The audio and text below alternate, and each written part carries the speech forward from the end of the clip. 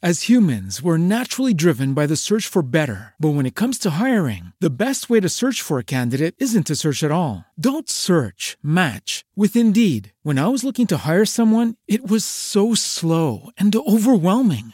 I wish I had used Indeed. If you need to hire, you need Indeed. Indeed is your matching and hiring platform with over 350 million global monthly visitors, according to Indeed data, and a matching engine that helps you find quality candidates fast. Ditch the busy work. Use Indeed for scheduling, screening, and messaging so you can connect with candidates faster. And Indeed doesn't just help you hire faster. 93% of employers agree Indeed delivers the highest quality matches compared to other job sites, according to a recent Indeed survey. And listeners of this show will get a $75 sponsored job credit to get your jobs more visibility at Indeed.com/podcast. That's Indeed.com/podcast. Terms and conditions apply.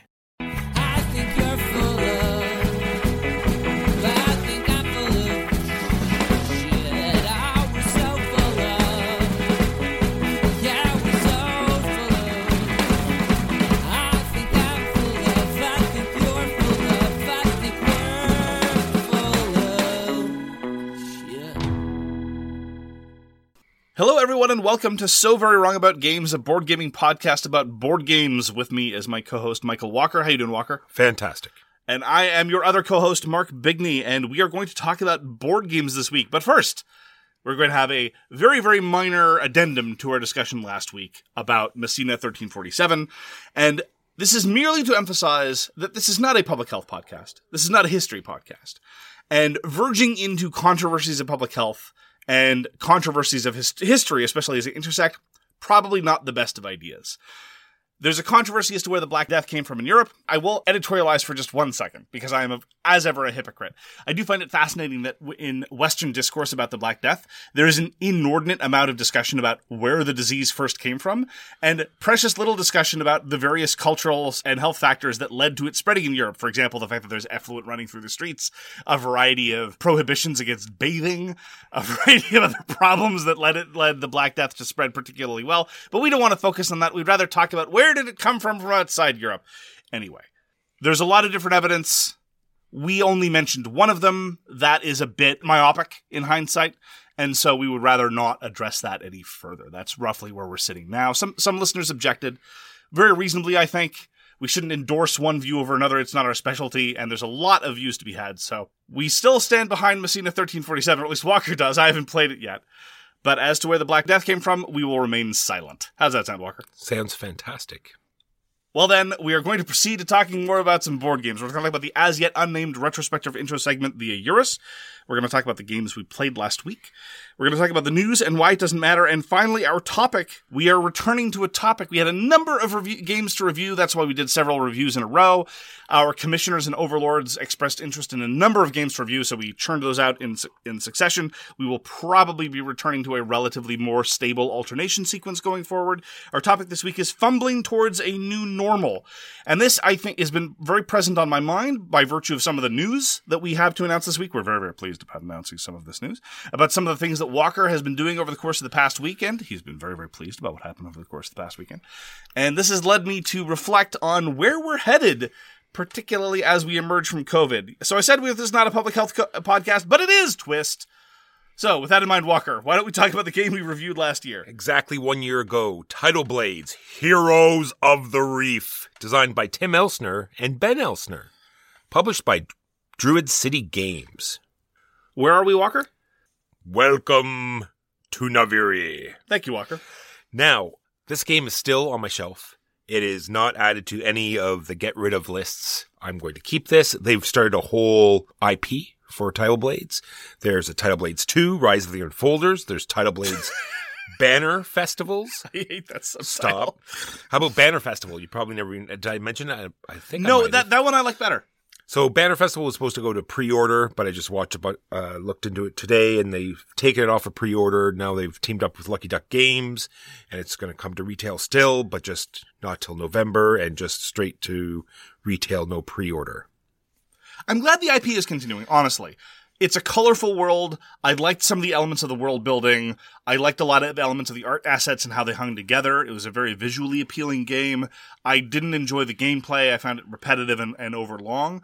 But when, for example, you commissioned Chip III to paint the figures of Tidal Blades, I wasn't confused as to why. It made perfect sense. I forgot to mention there's a whole role-playing system now as well. It's true. So let's get back to the actual game. You're playing these heroes. This barrier that's been keeping giant monsters away is failing. So they have this competition to see who the new heroes that are going to push them back are going to be. And so you're doing you're going around all these different competitions. You get to do this dice rolling. You're trying to match symbols on these monsters. You're trying to get points. It's true. It's like Pacific Rim meets American Ninja Warrior. It strikes me, actually, I'm going to be talking about Vengeance Roll and Fight in just a minute. It reminds me a little bit of Vengeance in that, the theme is really appealing, but the theme lends itself to a co-op game, not a competitive game. Because I remember that was one of your criticisms of the game, very, very minor aside. It's like, why are we having a tournament to decide who gets to go fight the monsters? This is an all hands on deck situation. Yeah. It's not like there's a very narrow aperture and we can only send one hero at a time. Come on, everyone grab a spear. We're going out to protect our village. Yeah, exactly. It's not at the point where they have like sponsorship of anything. It's not like local Naviri Soda sponsors this person to go fight the monsters. But it definitely seems an awful lot like a game show in a lot of its trappings. It seemed a little bit at odds with the seriousness of the theme and the giant monsters coming to attack you. But anyway, as I say, lush, vibrant world. Glad the IP is continuing. No interest to return to the game, but I perfectly respect your desire to hang on to it. And that is Tidal Blades, Heroes of the Reef. Now on to the games we played this week. Mark, what did you play? Well, as I mentioned, we played Vengeance Roll and Fight. Roll and Fight is the roll and write version of Vengeance. Vengeance, which I keep thinking is probably one of the best themed board games I've ever played, with the minor wrinkle that it lends itself more to a co-op atmosphere than a private atmosphere. Vengeance Roll and Fight, similarly, is a competitive game, but the friction with respect to the theme is significantly lower by virtue of the fact that the theme is significantly lower. And in point of fact, I felt like I had to do more of the heavy lifting to motivate the universe of Vengeance Roll and Fight, because, as I've commented before, the character unique drawback is basically all that you get instead of the wronging. I had to explain that the gangs had wronged you first before you go and murder everyone that's in the building. And once you get that aside, I think, having played now the production version several times since I've received it, this is by far and away my favorite roll and write. If for no other reason than both the rolling segment and the writing segment are full of choices and lead to player interaction. It's funny because we played this almost right after Rush Out, which really sort of emphasized how painful Rush Out was. Well, I'm trying to figure out why I enjoy this production copy a lot more. I remember struggling with the prototype for some reason or other, but I enjoyed this time much, much better. The puzzle of figuring out how to use your dice results, the real-time stress of deciding how you need to manage your wounds at the same time as grabbing more dice from the middle of the table, cursing your neighbors for having grabbed more dice than you think they're quote-unquote owed. Really, really impressive work. I'm a huge fan of Vengeance Roll and Fight. I'm probably going to try to combine it into 2 boxes. That's another one of my beefs. We mentioned this in the context of talking about Sakura Arms. If you're offering this in a Kickstarter, it would be nice to at least have some notion. I'm not saying you need to design a big box. Big boxes have ruined many a publisher and are very difficult to design. But at least design the boxes and the components with the idea that many people will want to consolidate them into a single box. And if you can do something towards that end, please do. Vengeance Roll and Fight, real hard to do. I'm going to have to think about how to do it. It probably won't be possible, but I'd like to. The only difference is the different dens, and the art on the dens is marvelous. You really do get a sense of narrative about running through this gambling hole or this abandoned church or this weird rec center, murdering everyone on the way. And I think that's one of the primary appeals of the different locations. I haven't sat down and, min-maxed the different ones in terms of how easy the various goals are. That is the kind of thing that I shrug and leave to designers and developers. I hope they did an okay job, whatever. I mean, yeah, it's a competitive experience in that you need to be rolling dice faster and figuring out your results better than everyone else, but it's not the competitive experience in the sense of direct player interaction once you've finished rolling the dice. It's got a great Space Alert feel to it, right? It's got that frantic time sort of thing where you're racing around, and then everyone has all their dice laid out, and then you're going through the actions of what the frantic part was, and it's like, oh my god, all I've got here is shooting, I'm not moving anywhere, or I'm doing a bunch of stabbing, but everything's already dead in the room I'm in. Silly things like that. There's got tons of abilities that you can sort of work towards your certain play style, because the abilities are much like any other sort of role-playing or, adventure type game where they've got different trees and you could, specialize in certain areas. And you always feel, I think the comparison with Space Alert is a good one. You always feel like you're on the brink of disaster. And even while you're going through and murdering tons of thugs, because allow me to emphasize, even when you're playing Vengeance Roll and Fight poorly, there will be lots of murder. There will still be plenty of vengeance to be had, although not necessarily as much vengeance as you would like. It's much like life in that way. You do feel like you never have quite enough wounds to be comfortable. You're never really, really safe from the predation. I think they've really got the balance right in terms of the feel. So there's constant tension, easy to explain, very, very, very quick game. It has all of the benefits of the roll and write genre, other than the sort of happy, fuzzy edges of planning your dream home. This is absolutely an adult-themed game, and that's fine. But it has enough elements that I think differentiate it from all of the design features that I think hold back roll and writes traditionally. So I'm a huge, huge fan of Vengeance Roll and Fight. It's by far my favorite of the genre. Designed by Gordon Kalea, who designed the original Vengeance. Also co-designed by Norley Lubbers and David Surtse. We also played Regicide that night. Mark, we didn't win. But Regicide never fails to please everyone. We're just going to get trolled. I'm going to get trolled some more, not we. I'm going to get trolled again. I wonder why we lost. Hint, cough. Okay, it was my fault. Look, wait, no, I wasn't the one who died. I finished my turn successfully. I refuse to take the blame. Oh, I see, yes. After looking over and seeing that the next player had one card, you nicely... That was their fault. ...defended and sent the... That was their fault. ...the rampaging queen. Me and Peanut, we did our job. Gotcha. Understood. Too bad it's a co-op game. Good point. Regicide is designed by Paul Abrams, Luke Badger, and Andy Richdale, published by Badgers from Mars. Played a couple games of Scapegoat. Scapegoat is the wonderfully minimalistic social deduction game by John Perry. And in very much the same way that Vengeance Roll and Fight may be the roll and write for people who don't like roll and writes, I frequently said that Scapegoat is the social deduction game for people who don't like social deduction games, as well as for people who do. Because you're not really involved in the constant tense, why did you do that? Tell me, explain to me all your actions. What exactly what happened? Instead, it's more a game of tense inference. And I really, really appreciated one of the games we played where I was the scapegoat and I could figure out that I was being set up. Just a couple meaningful glances, people trading cards in a certain way. I'm like, wait a minute. These aren't my friends. And I ran to the cops and it was glorious. Now, again, in your early games with people who are only playing it for the first or second time, you're going to find that the scapegoat, I think, is going to win more often than not, because it is easy to make a mistake, either in terms of setting up the scapegoat, or it is easy to make a mistake in that the atmosphere of tension will cause someone to panic. And if somebody panics incorrectly in Scapegoat, then that means that the scapegoat will win. But that's okay. I don't demand that social deduction games like this have good balance. For example, The Resistance is not particularly well balanced, nor in my experience in some player counts or other mainstays like Secret Hitler or Werewolf, but that's all right.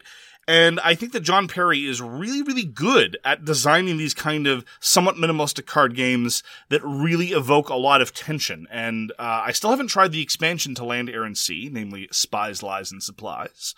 But I'm very much looking forward to that. It's an expand-alone to that brilliant card game. And I am always happy to be able to expose new people to Scapegoat. Now, I mentioned that there was a large quantity of goat puns. This set off a sort of competition amongst the table to see how many they could produce. Oh, God. It was painful. But then we actually started playing, and then it wasn't painful anymore. Painful. Walker. You're such a bad influence. That was Scapegoat by John Perry and Indie Boards and Cards. This is a review copy we got from the designer. Mark, you and I got to get one of our favorite two-player games to the table. This is Battlelord 2nd Edition by Richard Borg and Robert A. Kulba. Published by Fantasy Flight Games. And so this is the typical Command and Colors, but they do some vital things that are very different. One, you get to design your army. This is very unlike most of Command and Colors because most of them are very historical. So they try to keep into what's known as records that were fighting that battle. So this is very sort of fantasy battle-like where you get to pick your own units up to a certain point value. And the other thing they did that's different than a lot of them is that you don't get points for destroying units. It's very much scenario-based. And they did a very interesting job on the scenarios because every faction has a scenario deck and you draw a few cards and you pick one. And not only does it have how you're going to get victory points and some special rules, it'll also give you how to set up your half of the map. So you decide on which one, you both lay down your card, you set up your half of the map, put out your units, and you're off to the races. We've done a full review of Battlelore 2nd Edition. I'm a massive fan of almost all the games in the Command & Colors series. And you're quite right that Battlelore 2nd Edition is very, very different from the rest of the Command & Colors, but I find it in a very interesting way. It emphasizes different kinds of maneuver. It emphasizes different kinds of formation. It emphasizes playing to certain scenarios and army building, all things that Commands and Colors do in different ways. And I appreciate that difference. I think that Battlelore 2nd Edition and Legacy of Dragonholt are the only manifestations of Terranoth that I can wholeheartedly endorse. That's too bad. I was about to buy Dragonholt. Now that I know it actually takes place in Terranoth.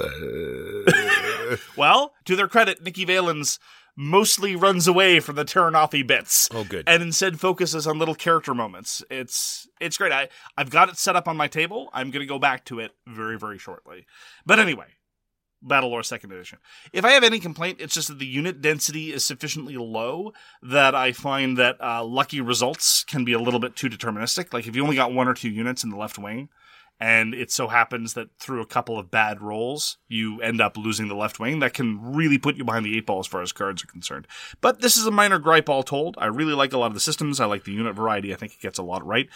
And it is a bit of a shame that they didn't continue with more expansions. But that having been said, there's a lot to be had if you can get your hands on a copy. And indeed, we have a spare copy for Commissioners and Overlords if you're so inclined. Battlelore 2nd Edition can give you tons of fun. One thing I wish they had done is because they have faction decks for every army, and they have their own spell decks as well. It would be interesting if they had their own command decks as well. Because it's odd sometimes that, you're drawing cards, and sometimes you can get a couple of the more powerful ones in a row. I know it's supposed to be random, and usually, each player gets one. But anyway, that being said, they could have done some interesting stuff with, specialized command decks. It's true. And that is Battlelore 2nd Edition. While Walker was away, we had our traditional celebrations. We danced under the moon. We sang the songs of Walker is Away. It was a joyous time. And one of the things that you get to do when Walker is away is you get to play some of the good games that Walker does not enjoy. One of them was Millennium Blades. And so I finally got to try Millennium Blades Collusion, the latest expansion to Millennium Blades. For those not familiar, Level 99 Games has a certain design strategy or aesthetic with respect to some of their in-house productions. And it could be summarized as more is more. Just a huge variety and number of things happening. And sometimes this can be overwhelming, and sometimes that's kind of the point. I think in particular of games like Argent the Consortium as another example of more is more, although that was designed by Trey Chambers, not D. Brad Dalton, the founder and lead designer of a lot of Level 99 game stuff. But Millennium Blades, the conceit is marvelous. It's sort of a meta CCG. It's not, you don't play a CCG, but it's more a game about being a pro CCG player for a fictional game called Millennium Blades, which has been continuously in print for 1,000 years. And there's just a huge volume of cards that now exist that you can build. And to their credit, as they've released new expansions, they've continuously introduced new suggested setups. And indeed, with Collusion, they now have a new suggested intro setup that is simultaneously accessible to new players, but shows some cool stuff from all the expansions. That, I think, is wonderful. Because, as I said, Millennium Blades can be somewhat overwhelming, and so I felt the need both for a beginner setup and to play the baby version. In the full version, and again, I don't mean to be pejorative when I say babies. Some of my best friends are babies. I share a podcast with a baby. I won't mention his name. I don't want to embarrass him on air. But normally what you do is you play 3 tournaments. If you're playing with new players, you can do a pre-release tournament where you don't do any deck building. You just have the starter deck and play with that.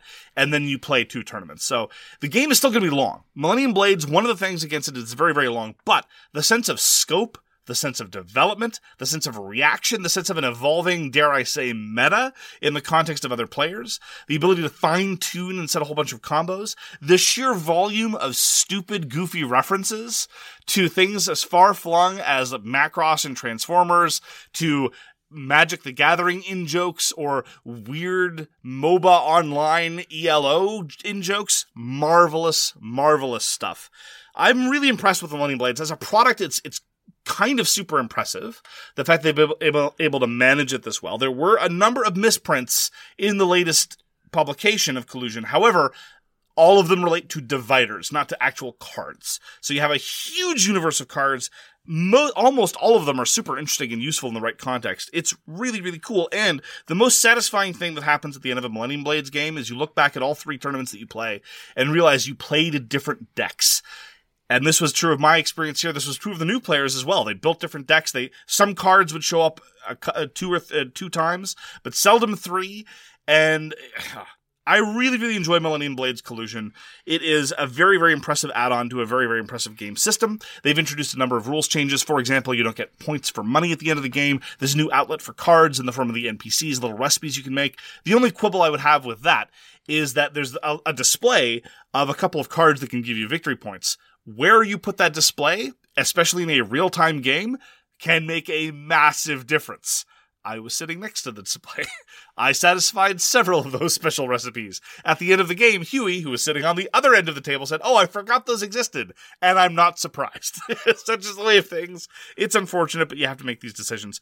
And for what it's worth, just as a final note about the real-time element of Millennium Blades, what I find really interesting about timed games is, broadly speaking, there are 2 kinds of timed games. There are the timed games where the game is going to end because you ran out of time, and the time is going to force you to make a lot of mistakes. An example of that might be Vengeance Roll and Fight. You have to play as fast as you can, or you're not going to be able to do enough. And then there are timed games like Millennium Blades where you're not expected to run out of time. It's just to make sure you don't subject yourself to analysis paralysis. It's just to make sure that the game moves at a reasonable clip. And indeed, the rulebook is very clear at encouraging you, if somebody needs an extra 30 seconds to set up their deck, give them the 30 seconds to set up their deck. It's fine. Don't worry about it.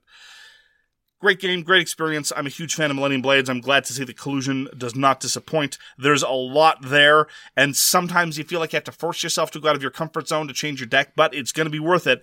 You're really going to enjoy seeing the scope open up a little bit. Joshua Van Lanningham designed this expansion in conjunction with Brad Talton, published by Level 99 Games. Millennium Blades Collusion. I can't believe you're going to talk about Millennium Blades and not talk about the fat stacks, Mark.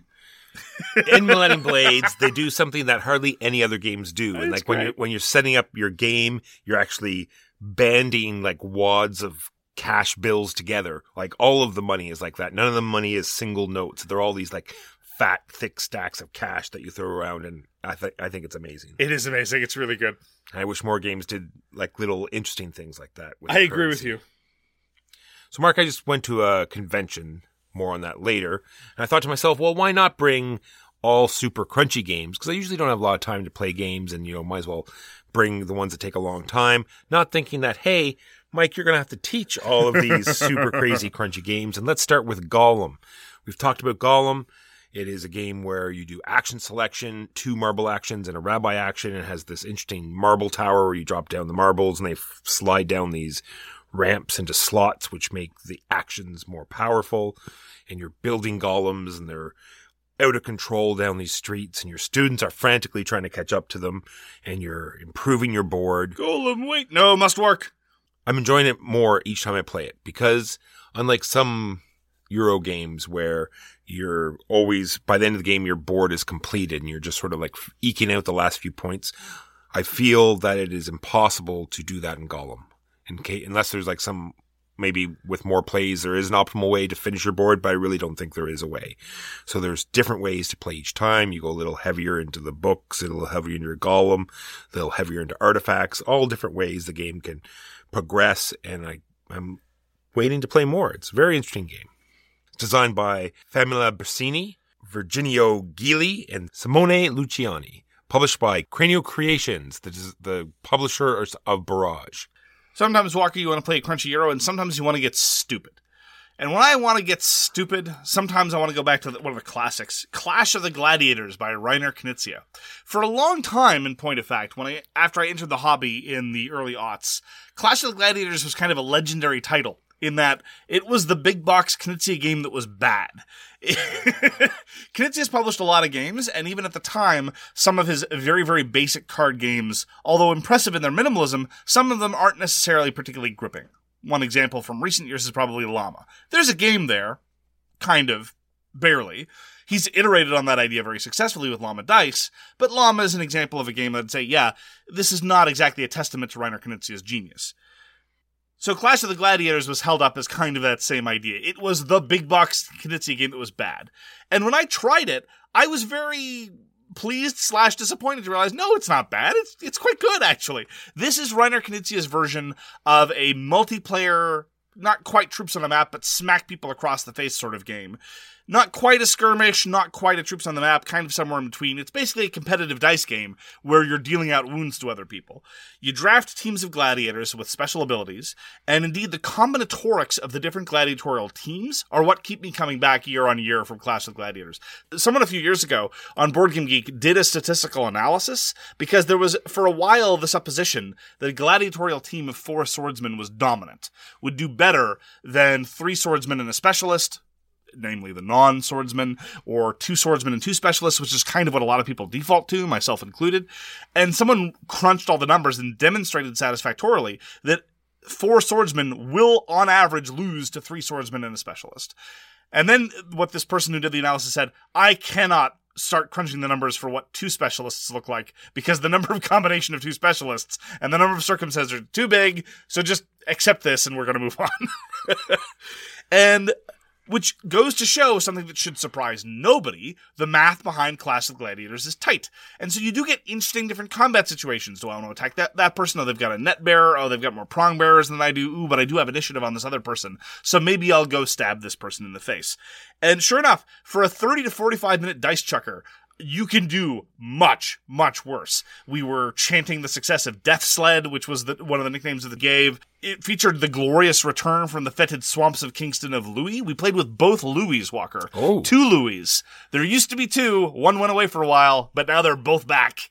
And I got to stab some of the gladiators, and I got to be stabbed by some of their gladiators. And in addition, you get to engage in the time-honored tradition, I do not endorse this in real life, of gladiatorial combat, of murdering animals for no good reason, and or getting mauled by whatever bear or lion happens to be in the particular arena. Clash of the Gladiators has a lot of charm, and I do not understand why it has gotten such a bad reputation. I guess it's because if you directly come off of Modern Art, Through the Desert, Raw, and Tigers and Euphrates, and the next game you play by Reiner Knizia's Clash of Gladiators, you might be like, wait, what? But no, it was one of the very first games I ever bought, and it had that very much just like Battle Lore 2nd Edition or Fantasy Battle. You get to create your own little units, and you'll have their own little abilities, and just like you said, how you flush them out is going to totally change every game. It is absolutely worth the price of admission. There are used copies available all over the place. It is not a well-regarded game, and so a lot of people are letting go of it. Clash of the Gladiators by Reiner Knizia, published by Hans im Glück originally and by Rio Grande in English in 2002. Yes, people were playing games back then. I don't want to make too much of this, but I really do find in looking back at some of these games that are, 20 years old and finding how jarring the male pronoun is neuter is, it really is an indication of how much success we've had over the past couple of years. And by success, I mean success in the field generally. It kind of reminds me, again, not to make too much out of it, of the line from Mahatma Gandhi, first they ignore you, then they laugh at you, then they fight you, then you win. And I remember going through all of those stages of the public discourse around the male pronoun is neuter in rulebooks, of people bringing it up. First it got nowhere, then it was mocked, then there was some trenchant fighting, and now it's the industry standard. You don't find many games published today that use the male pronoun as neuter. So when going over the rules for Clash of Gladiators, like, oh yeah, how quaint and objectionable. And it just made me appreciate that we've had some successes. So true. Got to play Guards of Atlantis 2 again, luckily. And I had a great teammate. Unfortunately, we had to play against Captain Tryhard as he two-handed his way to victory. Of course, I'm joking. I got to play with Sam. Are you, though? I got to play with Sam. He is a host of a French-Canadian podcast called The Board Game Duel. A rival podcast. I don't consider him a rival. Oh, that's a good point. It was a great game. It came right down to the wire, right down to the last turn. It was either we were going to kill one of their teammates or they were going to push, and they pushed. It was a great game. Guards of Atlantis 2, so many characters to choose from, so many different ways. Our team didn't take a single casualty. I don't think I've ever seen that in Guards of Atlantis 2. It's impressive. We played very sort of defensively and kept out of the way, and I think that's why we lost. But anyway, it was still fun. Guards of Atlantis 2 is designed by Arty Nichiporov and published by Wolf Designer. Walker, a couple of weeks ago we played Ghost Adventure. Yes, we did. Why didn't we talk about Ghost Adventure? I think Maybe it was we because forgot. it was so awesome. It just we couldn't have our consciousness grasp it. Ghost Adventure is designed by Vlad Watin of Buzzy Games, published a couple of years ago, and Ghost Adventure I put squarely in the same sort of genre as Looney Quest and Slide Quest. Strangely enough, usually published in France, and usually some kind of physical gimmick coupled with charming art that leads to a shockingly enjoyable experience.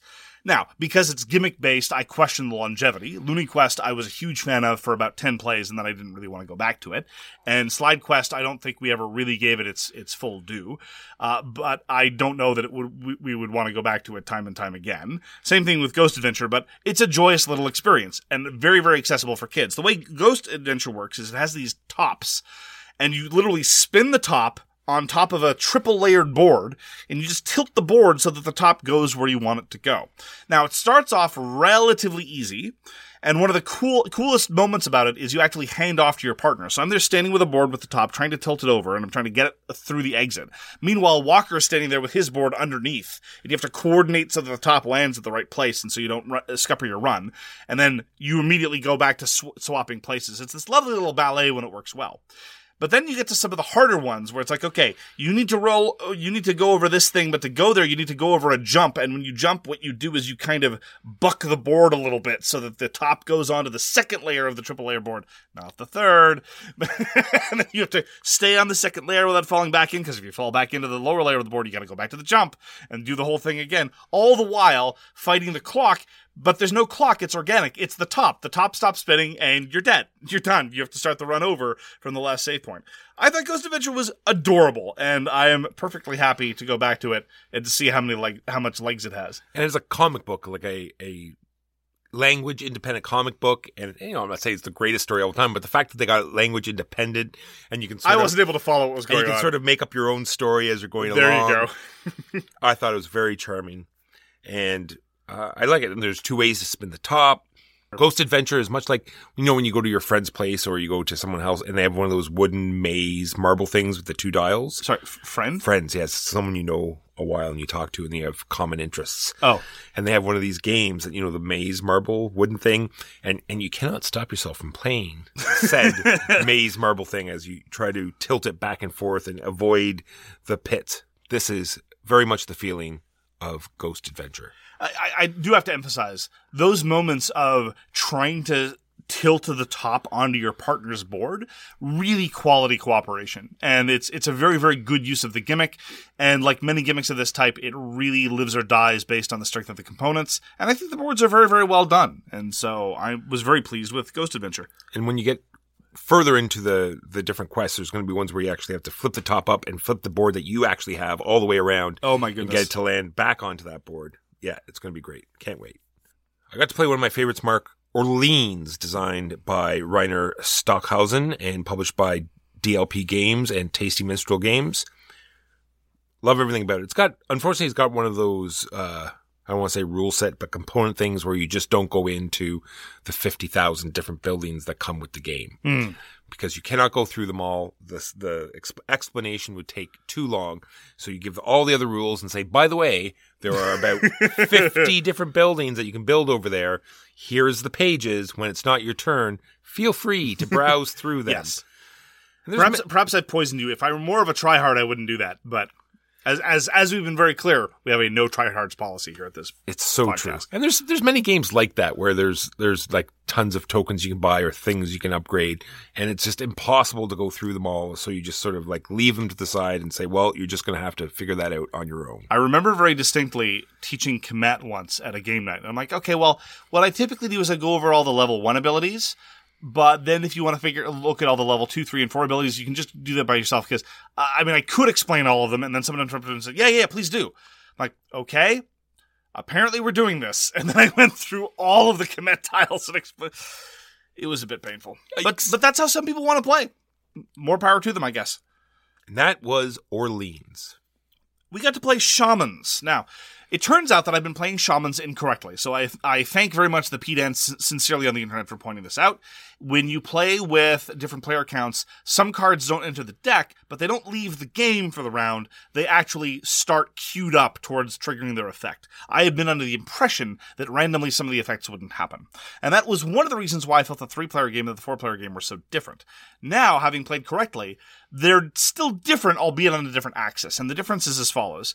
While it is now the case that in every game of Shaman it's mostly about triggering certain events, because this is a trick taker where once all the cards of a given suit, normally 6, 8 if you're playing with 5 players, have been played, something consequential will happen. And it is really important who does that and when. But it is also really important that you get there without doing too much damage, because this is a game of a trader in Shamans, where every time you play a card off suit, something bad happens, and once the off-suit track gets exhausted, the bad player wins. And my increasing experience is that unless the good players are very good at triggering the aforementioned rituals in the right way, the bad player just wins by default, without even having to try anything. And at the right time, right? Right. It leads to some of the dynamics that I really don't like in Secret Hitler, namely that it is in the interest of the bad player of the evil shaman to play straight. There's no reason for them to risk being outed, because their most significant threat is being killed. There are some gameplay events that can cause you to force information into the system. There's a single tile, for example, that's the Mask of Truth. That if you take the Mask of Truth, you reveal your identity to the rest of the table, and if you're good, it's in your interest to take it, so you can just show that you're trustworthy. And this is the key difference between 3 and 4 players. You're playing with 3, and you're sitting there and you're good and you have to assassinate somebody, you've got a 50-50 shot of winning the round right there. 4 players, suddenly you're down to 33%. And the difference between 1 and 3 and 1 and 2, really significant in Games of the Silk. I'm still enjoying it. It's still really interesting. I don't know how much is there. What was your experience, Walker? I feel that there's nothing there, but I feel that it's so short that it's okay, right? I feel it's sure. Much like other these hidden role games. It's like you either have no idea who it is or you know exactly who it is. There's very little in between in this game. There's sort of, you have no idea who it is or you know and as the bad player, like you said, you're better off just playing normally, because they're going to run out of cards and the game's probably going to go in your favor anyway. Because if you can't play on suit, then it's just going to your... And yes. You can sort of manipulate the cards in a way that it just looks like you are saying, well, you played a suit that I didn't have, so... And it's true. So you're not actually lying, and they can't hit you on it. And you can always pick those tokens that are face up and don't take a risk on taking a face down one, because like you said, you might get the mask. So why not take the blades? So no one can stab you. So anyway. Yeah. There was one dynamic that struck me in our last game that was incredibly interesting and also, unfortunately, very degenerate. And was, I'm starting to realize that the entirety of the game is about triggering these rituals. As a good player, I was looking at who was about to win the trick and thereby trigger a ritual. Therefore, it was in my interest to play off suit so that they couldn't trigger the ritual now. But that would make me look dirty. And there was no leeway for playing off suit anyway. So it wasn't so much as competing interests as a potentially interesting interaction undercut by some of the other balance and informational issues present in Shamans. It also put you in a kingmaker position as well. Yes, the scoring was such that I accidentally engaged in some kingmaking. For this, I apologize to the great gods of gaming. It's true, I didn't know that I was doing it at the time, but in hindsight, that's exactly what I did. And in fairness, it might have been the case that I might not have been kingmaking, but I should have seen it coming. That is Shamans. I still find it interesting. I don't know if I'm going to... Clearly, you don't really want to go back to it. Oh, no, like I said, it's short enough that I don't mind playing it. It might have something there. I want to look more into it. I only played once, but it just seems fairly straightforward. I got to play Carnegie again. It is just more and more becoming a fantastic game. Again, not with me. It's fine. It's fine. Sorry. You don't want me to play the good game. It's true. It's great. You keep talking about how great it is. You won't play with me. I refuse. You don't deserve the greatness that is Carnegie. Wow, that's given the theme of the game and given his legacy, that there's a lot going on there. So Carnegie is designed by Xavier Georges. He's done many games that we enjoy, Troyes and Gigopolis. Ian O'Toole's done the art, and it's very, I guess the board itself is very much Ian O'Toole, but the other sort of character art is much different. This is put out by Quinted Games, And it's got this action selection, triggering events, either income or donations, and you're making routes on the board, and you're just constantly making sure that you're seeded for what actions your opponents might take, and sort of figuring out what they're going to take as well. He's got active workers here, so I'm going to make sure that that action's ready to go for me. You've got this great one-time token that lets you do whatever action you want that can be vital to winning the game. Everyone enjoyed the game there. Love to teach it. Love to show it to people. It's exactly what I'm in this hobby for. Carnegie. Also got to get Scythe back to the table, Mark. Scythe is such a great game designed by Jamie Stegmaier, put out by Stonemaier Games. It's got these giant mechs. It's got this very interesting player board where you're unlocking abilities, you're sliding cubes down, making actions better, making other things cheaper, collecting resources, forcing people to move around the board, stealing their resources, putting out objectives, getting to the factory, getting cooler actions. It was great experience. I got to play with the Love Meeples. Were they wearing like crushed velvet robes? No. Okay. They were strewing rose petals as they walk, though. Seriously? No. Okay, darn. Mark. I maybe they did. I don't know. It could be true. Let me have some magic in my All right. life. Sorry. Yes. So I got to play with a few of the listeners and the Love Meeples. They do a streaming. We used to get together and do some roll and writes on Twitch, and we had organized this, and it was a great time. Scythe. Also got to play a game. I keep forgetting what it's called. I think it's called something like Joyous Guild of Gluttonous Merchants that occasionally explore in the West Valley, something like that. So this is I think it's called the Guild of Merchant Explorers, Walker. Is that what it is? Yeah, I think Okay. so. All right. So this is designed by Matthew Dustin and Brett J. Gilbert, put out by AEG. It is a great little flip and write. It's the one light game that I did bring. You're flipping the same core cards over while slowly introducing one new, really cool. I think this is the hook of the game. If it didn't have this, it would be garbage, I think, in my opinion. Because it's it's just giant deck of special abilities. You get a new one every round, of which there are 4. Sorry, that's a lie. You get 3 abilities, and the 4th one you get to use one of them a second time that round. Anyway, I digress. You get dealt 2, pick 1. You're spreading out with these cubes. You're putting out villages, which Blue Lagoon style lets you spread out from there next turn, because every round you remove all the cubes. Putting out towers, you're uncovering ruins, you're creating these monopolies between cities. Lots going on. Interesting game. The Guild of Merchant Explorers. And those are the games we played this week. This episode is brought to you by the spring cleaning champions, Manscaped.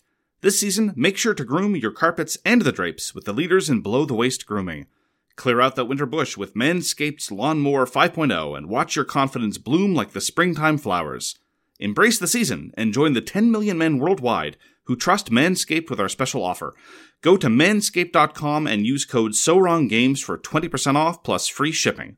Whether you're looking to craft your signature look or clean up that neckline, Manscaped has the right tools for the job. Introducing the season's champ, the Lawnmower 5.0 Ultra. It features 2 interchangeable next-gen skin-safe blade heads, dual LED spotlights, and Sleevers Rejoice, it's waterproof and comes with a swank carrying case. Get 20% off and free shipping with the code SOWRONGGAMES at manscaped.com. That's 20% off and free shipping with the code SOWRONGGAMES at manscaped.com. Nothing like a little spring cleaning in your pants.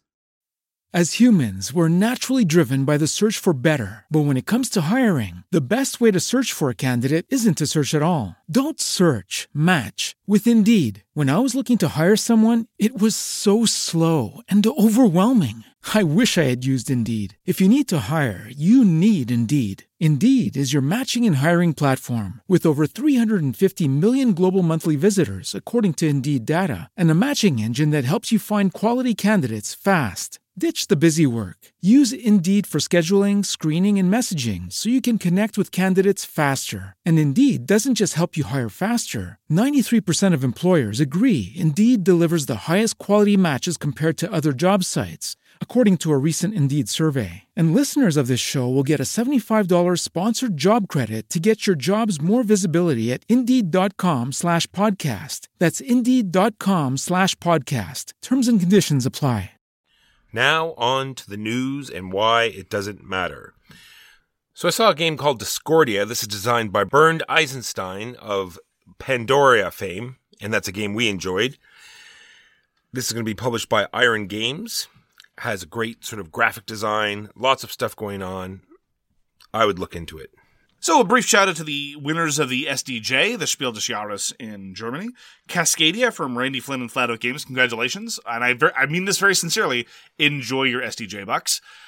The Kennerspiel, which I'm not even going to bother trying to translate because ask two different people what the Kennerspiel means, so you'll get about 5 answers, was given to Living Forest from Aske Christensen and Ludo Knott. Congratulations to all involved and to all the nominees. Living Forest looks really fantastic. The artwork, wow. Mark, the nightmare goes on further. There's this thing called Wordle, and it was like very big a few months ago, and I'd get these constant Facebook messages about how my friends did great at this dumb game. So now there's going to be there's going to be a board game version of Wordle. Yeah. Hooray! Aren't we lucky? Well, the world has come full circle. Wordle was basically Mastermind, but with words. Mastermind being kind of sort of a board game, but not really. And now there's going to be a Wordle board game. And in Hasbro fashion, this is designed by N/A, with the artist being N/A, published by Hasbro. And lastly for me is a game called Sabika. This is designed by German P. Milan and going to be put out by Luna Nova. And this has a very Merv feel to it. It's not done by the same artist. Merv was done by Ian O'Toole. This is done by Laura Bevon. Looks fantastic. 3 different rondelles, all sorts of different looking meeples. Something to look forward to. Sabika. Finally for me, great news. Once again, Shucks, the Shut Up and Sit Down Expo, will be returning to Vancouver on September 30th to October 2nd. This is the first time in 3 years that the convention is being held. And once again, we will be there. We will be invitees. The specific events are very much TBD, but we have some interesting stuff that we are going to be trying to get done. At a minimum, though, over the course of Shucks, we are going to be there. I'm going to play Sidereal Confluence if it kills me. I will probably also try to play Cosmic Encounter if it kills me. I will, once we get to the exhibition hall, I will run screaming and laughing away from Walker and play all the games that he doesn't let me play on the reg. Maybe we'll even play the copy of Tigris and Euphrates that Walker himself donated to the convention library. Once again, that is from September 30th to October 2nd in Vancouver, the Shut Up and Sit Down Expo, and So Very Wrong About Games will be there. Fun stuff. And that is the news and why it doesn't matter. Now on to the topic of the week, which is fumbling towards the new normal.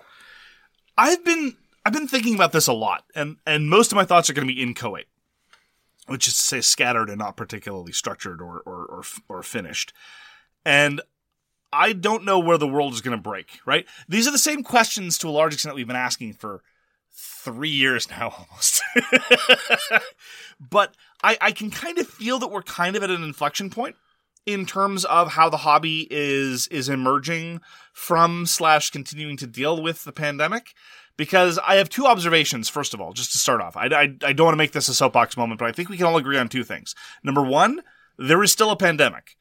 We are entering what has very described by, and this is depressing, the 7th wave, with a new subvariant of Omicron. I thought we were labeling these things with Greek letters so we didn't have to memorize complex word and letter strings, but now apparently that didn't work, so it's Omicron BA5 or whatever.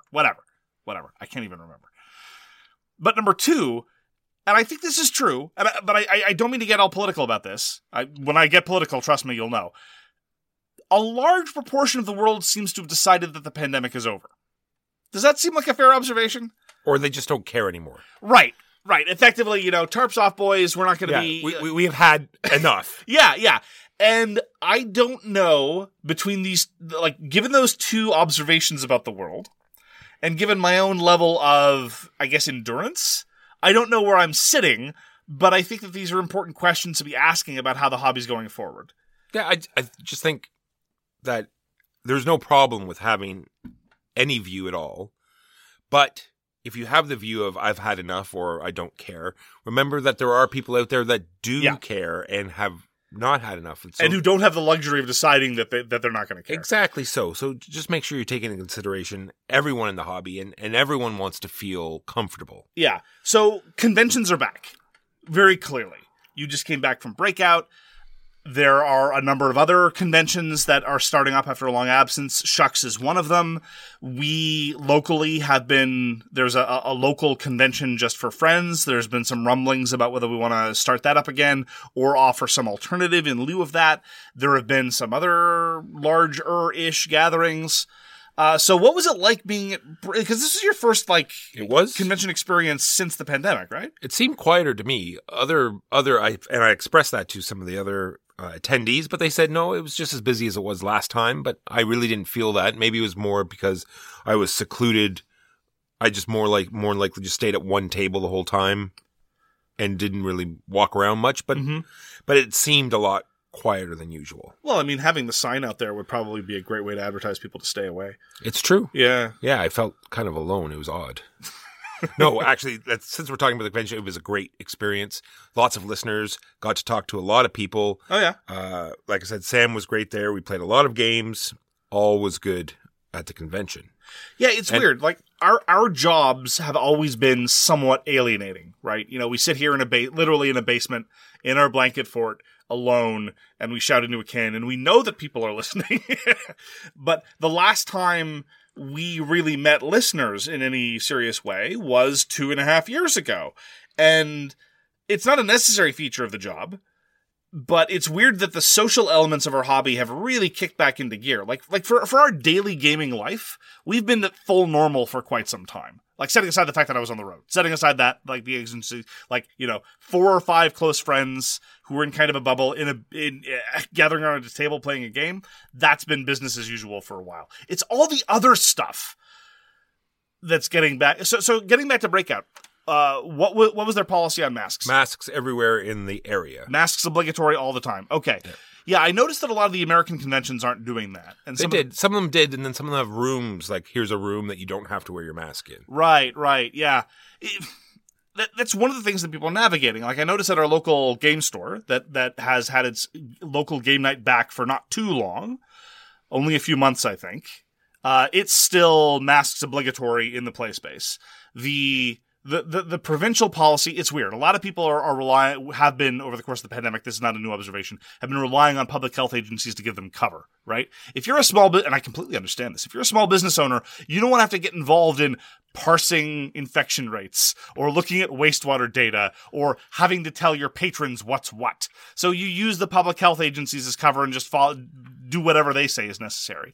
And for the past few months, in private businesses and enclosed spaces, the official policy of the Ontario government, as well as a lot of other provincial governments, has been masks optional. But please be respectful, has been the line. But in the play area, it's been masks obligatory. So anytime we've been playing not with you, it's been with a mask. Speaking personally, I've kind of gotten used to it. It's not ideal. Like, I remember, though, the first time I explained a game wearing a mask. And I immediately thought, this is the worst thing ever and the most burdensome. I'm exaggerating. I wasn't ready to go to the ramparts. But it's a bit of a drag. It is. Let's be honest. It's voice muffling. Yeah. Sometimes they don't even know the voice is coming from you because it sort of like throws your voice. And especially when you're in a gaming environment like that, because it gets very loud. I don't remember when we did it, but we did. I think it was back when I was in my house, when I had like 25 to 30 people coming to my basement playing Warhammer. We would, every so often, we'd just say, okay, everyone stop.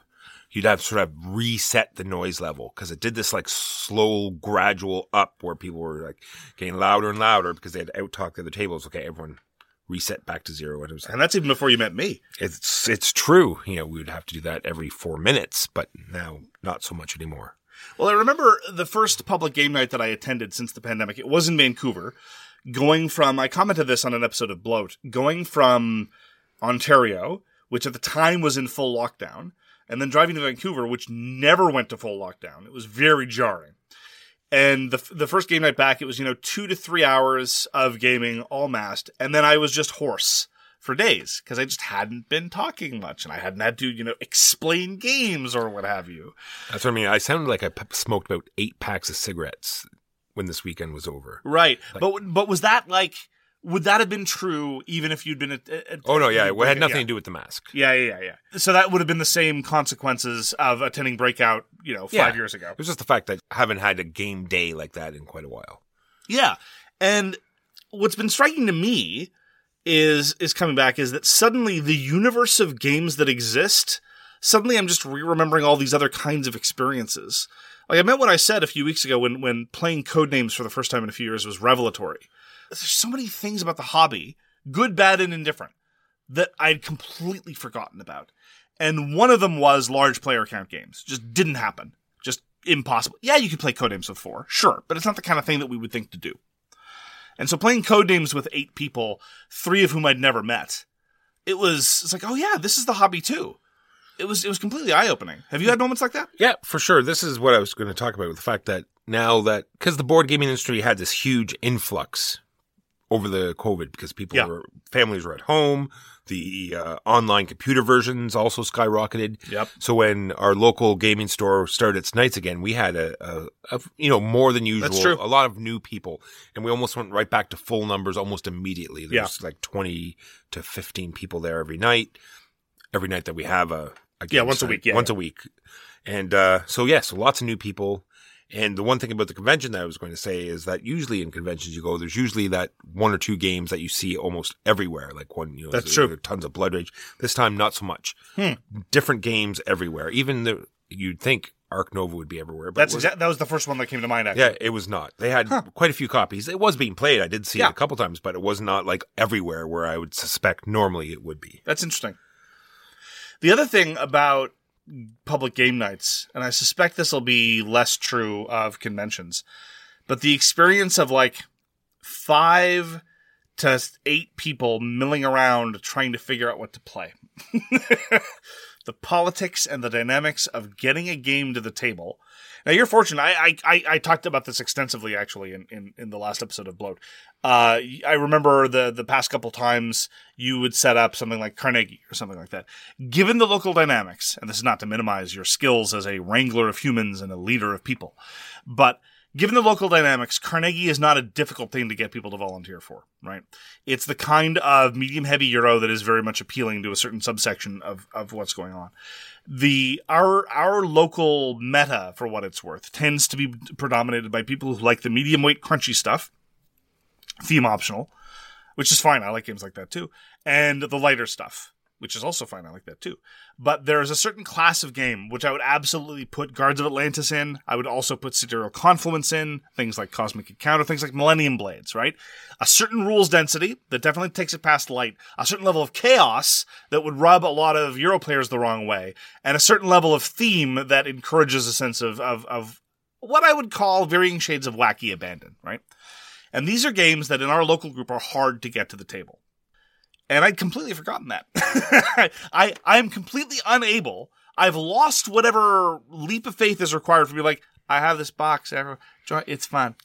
Everyone, come play my game. Come play my. Oh no, we're gonna play Codenames. Okay, that's fine. I'll put it away now and burn it and never play it again. Yeah, it's just Do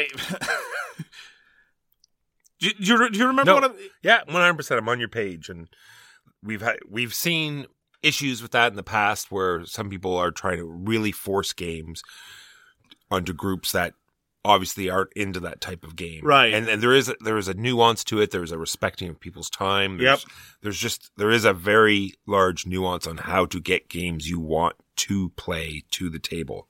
And it's just, again, it's I'd completely forgotten that aspect. It's one of my least preferred aspects of it, because I feel this tremendous sense of responsibility. When it was always just us, we're very good at scheduling things. And if it's not scheduling things, even if it just so happens that we haven't had a pre-designated game or whatever that fell through, we have a list of, literally in some cases, of the swag canon. If you set Huey, Dewey, Louie, and we remember games that were all like, well, shall we play X? Like, oh yeah, I love X. Great. You hit the ground running in 5 seconds.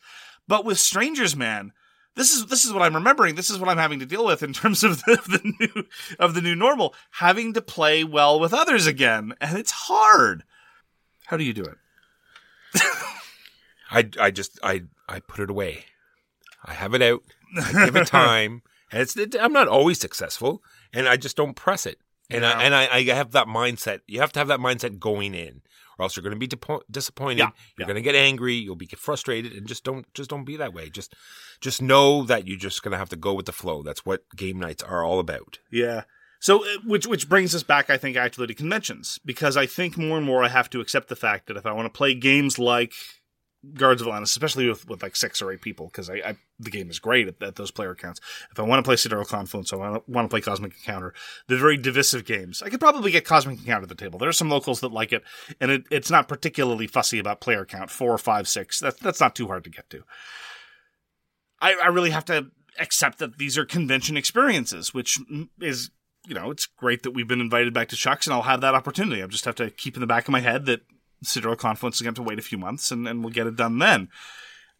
So, which gets us right back into perceptions of risk, right? The travel that I'd been doing over the course of the past year was all very low risk travel in my own car, from one place to another. Very, very brief encounters, always masked at road stops where I just went to the washroom and then I went right back to my car. And I did have to fly for some elder care, but flying isn't particularly dangerous. I don't know. It's just, I have to once again go back to the era of navigating risk. And to a large extent, I've just been so isolated for a variety of non-pandemic related reasons. Like, I feel like I'm having to relearn a whole bunch of new skills. It's very strange. Yeah, we had this conversation with one of the locals that came up to the convention, and he's in to swing dancing, and they go to all these different events, and he thought it was, we went to one, and everything was what he expected. You are in very close contact, yes, breathing heavily on each other, yes, and of course you're going to wear masks. But then they went to a different venue when he had a mask on. Everyone looked at like, why are you wearing a mask? And none of them wore masks. And you would think that if in that particular setting, that would be the time that you would wear masks. But by the same token, it's more burdensome to wear masks in those contexts precisely by virtue of the physical exertion. So it's a strange new environment. And again, I don't have any answers. These are just things to keep in mind.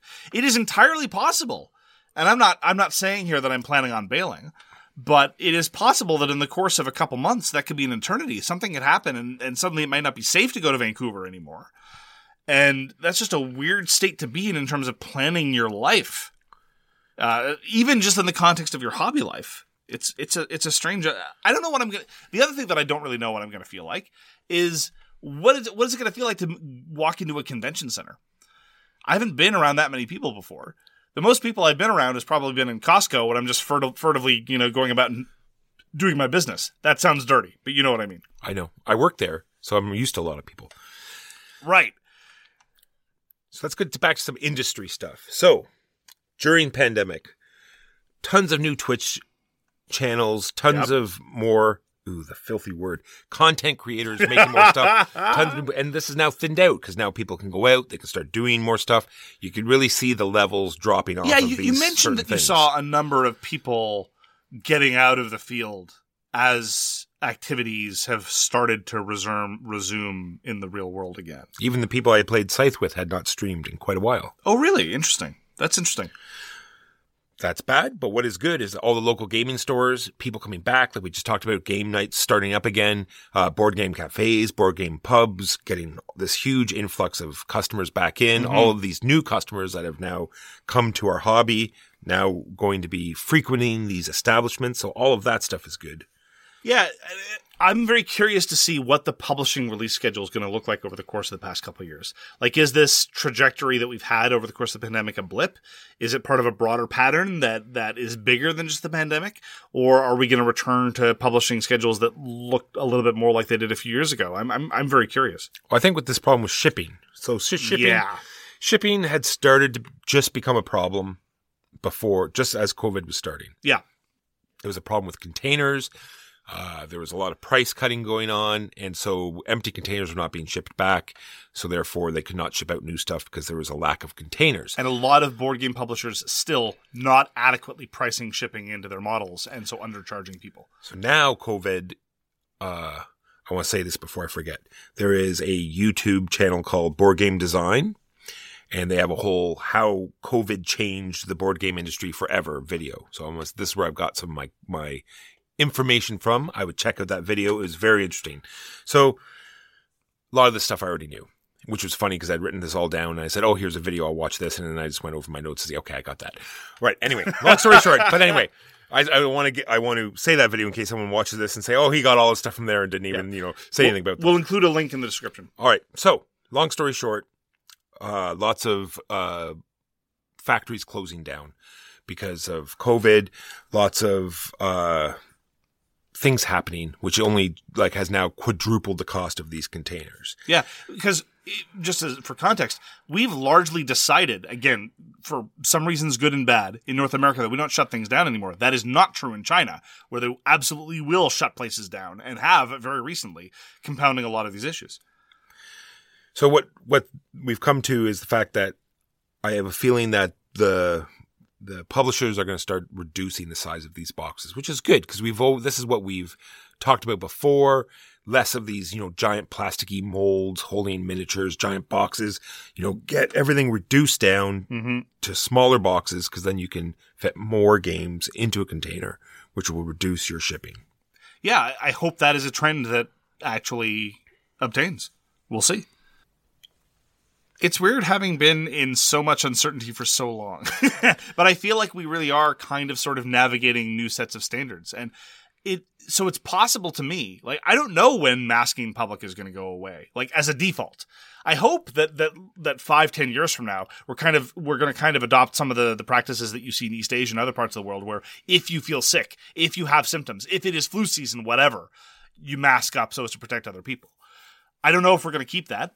And I don't know when we're going to get to a situation in the course of this decade, even, if we're going to get to a situation where at a convention, at a game night, or wherever, everywhere, there's not going to be a default of masking. Some places are already there, as you said. I don't know if some places are ever going to get there. I really don't know. Who knows? Who knows indeed. Well, that's going to do it for this episode of So Very Wrong About Games. Thank you very, very much for joining us. If you'd like to get in touch with us, you can find all our contact information at sowronggames.com/contact. We read everything you send us, and we will get back to you if we can. Thanks again for spending some time with us, and we hope to see you again soon. Peace! You've been listening to So Very Wrong About Games, produced by Michael Walker and edited by Mark Bigney. Special thanks goes to What Does It Eat for generously allowing us to use their most excellent song, FOS, as our theme. You can find them at whatdoesiteat.com. You can reach us by email at soverywrongaboutgames@gmail.com or on Twitter at SoWrongGames. Thanks very much, see you next time, and always, try to be right, but remember you are so very wrong. As humans, we're naturally driven by the search for better. But when it comes to hiring, the best way to search for a candidate isn't to search at all. Don't search, match with Indeed. When I was looking to hire someone, it was so slow and overwhelming. I wish I had used Indeed. If you need to hire, you need Indeed. Indeed is your matching and hiring platform with over 350 million global monthly visitors, according to Indeed data, and a matching engine that helps you find quality candidates fast. Ditch the busy work. Use Indeed for scheduling, screening, and messaging so you can connect with candidates faster. And Indeed doesn't just help you hire faster. 93% of employers agree Indeed delivers the highest quality matches compared to other job sites, according to a recent Indeed survey. And listeners of this show will get a $75 sponsored job credit to get your jobs more visibility at Indeed.com/podcast. That's Indeed.com/podcast. Terms and conditions apply.